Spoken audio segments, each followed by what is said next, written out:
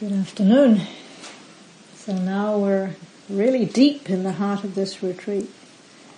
And Di and I have been hearing how in the practice meetings you're encountering and exploring quite a wide range of different inner terrain. Some of it profoundly pleasant at times, some of it slightly uncomfortable, and some of it definitely painful to varying degrees of intensity. So this afternoon I'd like to bring in some more resources to help navigate these more challenging phases of the practice, for when we're going through different kinds of physical or emotional pain. And as I mentioned in my talk the other night, there are two wings to this practice, wisdom and compassion. And compassion is a very powerful support for those times when perhaps the mindfulness isn't quite strong enough to simply be with what we're experiencing. So just to situate, a reminder again about how compassion is situated in the context of the four Brahmavihara. So as you might remember, metta or kindness is the first of these. And a couple of days ago, or was it yesterday? I'm not sure, I'm losing track of time at this point. Fairly recently, Dai led us in a beautiful guided metta meditation. So we have a flavor of the heart's capacity to just rest in kindness. And then when painful or difficult or challenging experiences come along, we can turn that metta towards them and it flowers as compassion. So compassion then has a very direct relationship to dukkha, unsatisfactoriness, stress, distress, suffering. And as we know, in one way or another, everything the Buddha taught is about how to relate skillfully to dukkha to help it release on deeper and deeper levels. And compassion is a very powerful tool to help us do just that. However, for most of us, this strategy of turning towards pain is pretty deeply counterintuitive. As human beings, to some extent, we are wired to try to avoid pain whenever possible. And so perhaps because of compassion's association with suffering, many people can have quite a strong and often unconscious resistance to compassion practice. I think it's true that many of us came to the Dharma in the first place to try to get away from suffering. So when we hear that the Four Noble Truths ask us to get closer to dukkha, it can be slightly discouraging or possibly doubt-inducing. And so sometimes, as I mentioned the other night, with metta being given so much predominance, it's possible that at times we can find ourselves somewhat unconsciously using metta to try to distance ourselves from dukkha. And I should put my hand up here, definitely saw that eventually in my own practice, where there'd be some painful emotion or difficult situation. I'd be just going, metta, metta, metta, metta, metta, metta, metta, metta, metta. And what was really happening was, I hate this, make it stop, make it go away, may you be safe, may you be healthy. So metta, one of the near enemies perhaps is the possibility of a little bit of bypassing there. Inevitably though, at some point probably the universe will give us a wake-up call, because no matter how hard we try to avoid it, there are times on this path when pain comes up. And when it does, it's very easy to fall into the trap of thinking we did something wrong, or there's something wrong with the practice itself. So coming into more direct contact with pain, it often reveals our unconscious escape strategies pretty clearly, and our unconscious beliefs about how this path is supposed to unfold, and what kind of experiences we should or shouldn't be happening. And again, in my own practice early on, I had a pretty deeply unconscious belief that if I just meditated long enough, hard enough, deep enough, I'd find some kind of metaphorical eject button, and that would blast me out of all of those messy, painful, emotional, psychological, relational issues, and I'd be on some pink cloud called Nibbana, where I could live happily ever after. Well, spoiler alert, that didn't work so well. So not surprisingly, with that unconscious model in my mind, I had a lot of resistance to understanding that this path is not about escapism. It's not about just trying to get calm and quiet and peaceful and hang out there forever. Even if that were possible, we need to develop a wiser, more compassionate relationship to all the myriad forms that our dukkha takes. So in other words, the only way out is through. Or one of my other favorite slogans, if it's in the way, it is the way. So compassion practice can bring us face to face with our own personal, individual conditioning, and also face to face with our society-wide conditioning. I think, generally speaking, dominant Western culture tends not to value compassion or any of the heart qualities much at all. In fact, if we look at the state of the world right now, it can feel like we're in the midst of an epidemic of non-compassion, cruelty even, on a global scale, a planet-wide scale. And maybe partly because of mainstream society's tendency towards perfectionism and competitiveness and domination, for many people, even the idea of cultivating compassion can seem foreign or threatening, as I mentioned last night. So we're fortunate that the Buddha didn't just say, be compassionate and leave it at that. There are actual practices that we can do to train in, to cultivate this heart quality.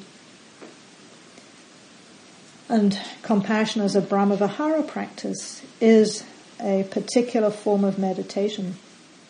And in the insight tradition that we're part of, it's usually practiced pretty similar to metta. So by silently reciting phrases that evoke this quality of compassion and offering those phrases to different categories of people. So similar to the way that Dai did in the metta practice the other day. Though in the case of compassion, instead of general phrases of kindness, the phrases tend to specifically acknowledge suffering with a wish to be free from it. And that last aspect, the wish to relieve suffering, is important because it's what protects the compassion from being simply empathy, taking on another's pain as if it was our own. And the danger of that is that we can suffer empathy burnout or overwhelm. But in the Buddhist tradition, even as we might feel very deeply for another person, there's an underlying orientation to the relief of that suffering. So wherever possible, we do what we can to help ease the pain. And it's this interplay of feeling with and imagining relief that can help prevent us from overwhelm.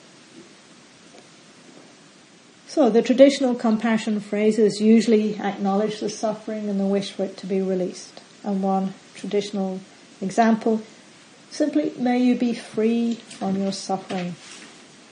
And traditionally, unlike metta practice, just one phrase is used, and that one phrase is repeated over and over in relation to those different categories of beings. In my own practice, though, I found that just having one phrase, may you be free from your suffering, didn't quite work for me. And at times I couldn't get past just the initial resistance to orienting towards suffering. And so it was hard to settle into the heart quality, the felt sense of the compassion. So I'd like to say just a little bit about the phrases that I came up with for myself and how I tend to use them. So the phrases I use are, I'm aware of this pain, I care about this pain, may this pain release, may I know peace. And we can shorten that at times to aware, care, release, peace. So the first two phrases there, they help to show up any resistance to being with the pain.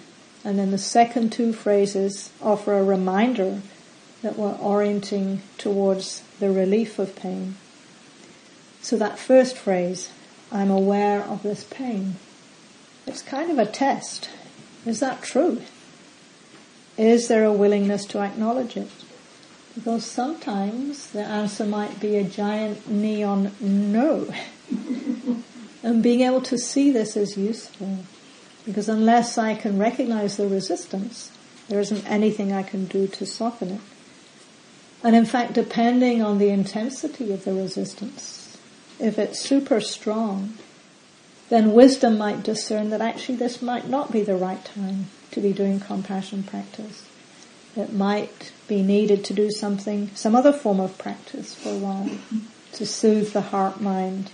And then when I'm feeling more balanced, I can come back to the compassion practice. The second phrase, I care about this pain, is also a kind of test. And again, we can see, is that true? Do I care about it? Or do I just want it to go away? So again, if we meet aversion or resistance here, we want to cultivate this capacity to care very patiently and gently. So we might almost bargain with ourselves in a skillful way. I will care for this pain for the next 10 seconds, that's all. And then after 10 seconds, we can consciously turn our attention elsewhere. Take in something neutral or pleasant so that we don't get overwhelmed by the pain. And if this is done with mindfulness, it's an example of right effort, wise effort. And that's very different from then just not going there. So we can make a conscious choice. Let me be with this for 5 seconds, 10 seconds, tune into it. Time's up. What else is true right now?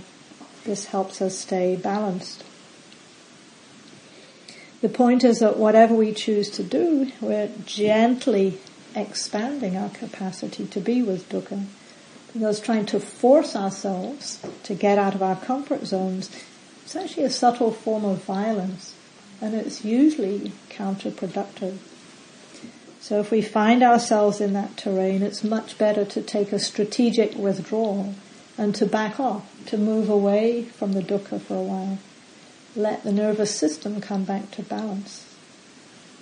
And then at some point, try again. So then the third phrase, may this pain release, is a reminder that this compassion practice is not masochistic. While it's true that compassion is sometimes presented as, quote, the heart that vibrates in response to another's pain, it's not just empathy.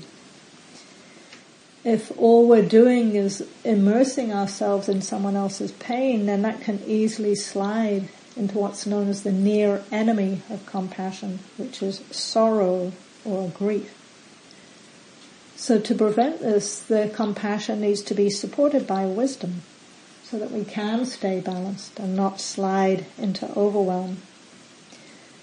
And this balance comes through mindfulness, tuning in very carefully to what's happening in the body, the heart, the mind, and noticing our relationship as we're doing the practice, moment to moment. So this receptivity is a kind of deep listening. But it's not purely passive. It also is what enables us to find a skillful response. So as many of you know, in the later Buddhist tradition, the archetype of Kuan Yin represents compassion. And she's sometimes known as she who hears the cries of the world. She who hears the cries of the world. And in the Zen tradition it said she listens as if she had ears on every cell of her body, which is quite a striking image. But she doesn't only listen. She's also poised and ready for action, ready to do what it takes to help relieve that suffering. So she's balanced between listening to her own inner world and listening to the cries out there, and then finding an appropriate response through that combination of wisdom and compassion. So that's partly why I often talk about compassion as a practice of listening, of actually tuning into an existing mind state, even though it might be very, very faint. So for me, it was a turning point in all of these practices when I understood that the Brahma Viharas are not about trying to conjure up or manufacture some kind of emotion. They're about tuning in, clearing out what gets in the way so that we can find the natural state of the heart-mind. And somewhere in there is compassion. So this is an imperfect metaphor, but I used to think of the Hubble telescope as being a metaphor for this. Because in my understanding, this is a very powerful piece of technology that's kind of listening to the universe and finding information from the furthest reaches of the universe. And at the start of my practice, I felt like I was somehow tuning the Hubble telescope into the deepest, darkest reaches of my heart and trying to find just the slightest pulse of warmth. And at first it was way, way, way in the distance. But as my compassion antenna got more sensitive, that signal started to be amplified and easier to find. And then the more directly it came into consciousness, the easier it was to let it start to fill the heart and mind. And as it does, it becomes more possible to taste those moments of openness and ease and acceptance, even amidst the pain or the difficulty. So the fourth compassion phrase, may I know peace, reminds us of this possibility. And at times it can be skillful to help ourselves in that direction, perhaps by imagining ourselves living without that pain, stress, distress, suffering. So we can visualize how would it be to have this pain released. And the more we can tune into that potential peace as vividly as possible, we have a chance of getting a felt sense of the release of dukkha. So that's what we'll be practicing soon. I'll offer a fairly short guided compassion meditation, and we'll be using some of those traditional reciting phrases method. And I'll invite us to work with someone that you're close to, that you care about, but who's currently experiencing some kind of difficulty or challenge. So it could be a friend or a family member, a partner, someone you know quite well and care about, who's having some kind of hard time. And then because this is a gradual training, I encourage you not to choose someone who's going through a really intense crisis of some kind. So on a scale of 1 to 10, with 10 being the most intense anguish, see if you can find someone whose suffering is a 5 or less. And in the phrases I'll be using that word pain, but it refers not just to physical pain, but to any kind of psychological pain, emotional pain, difficulty or challenge.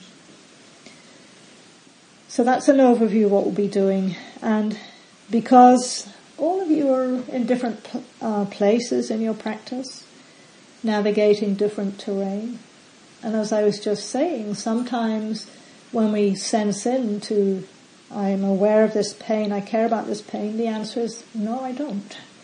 And at times it's skillful to recognize that. So for some of you it may be possible that this isn't the right time to be doing this practice now.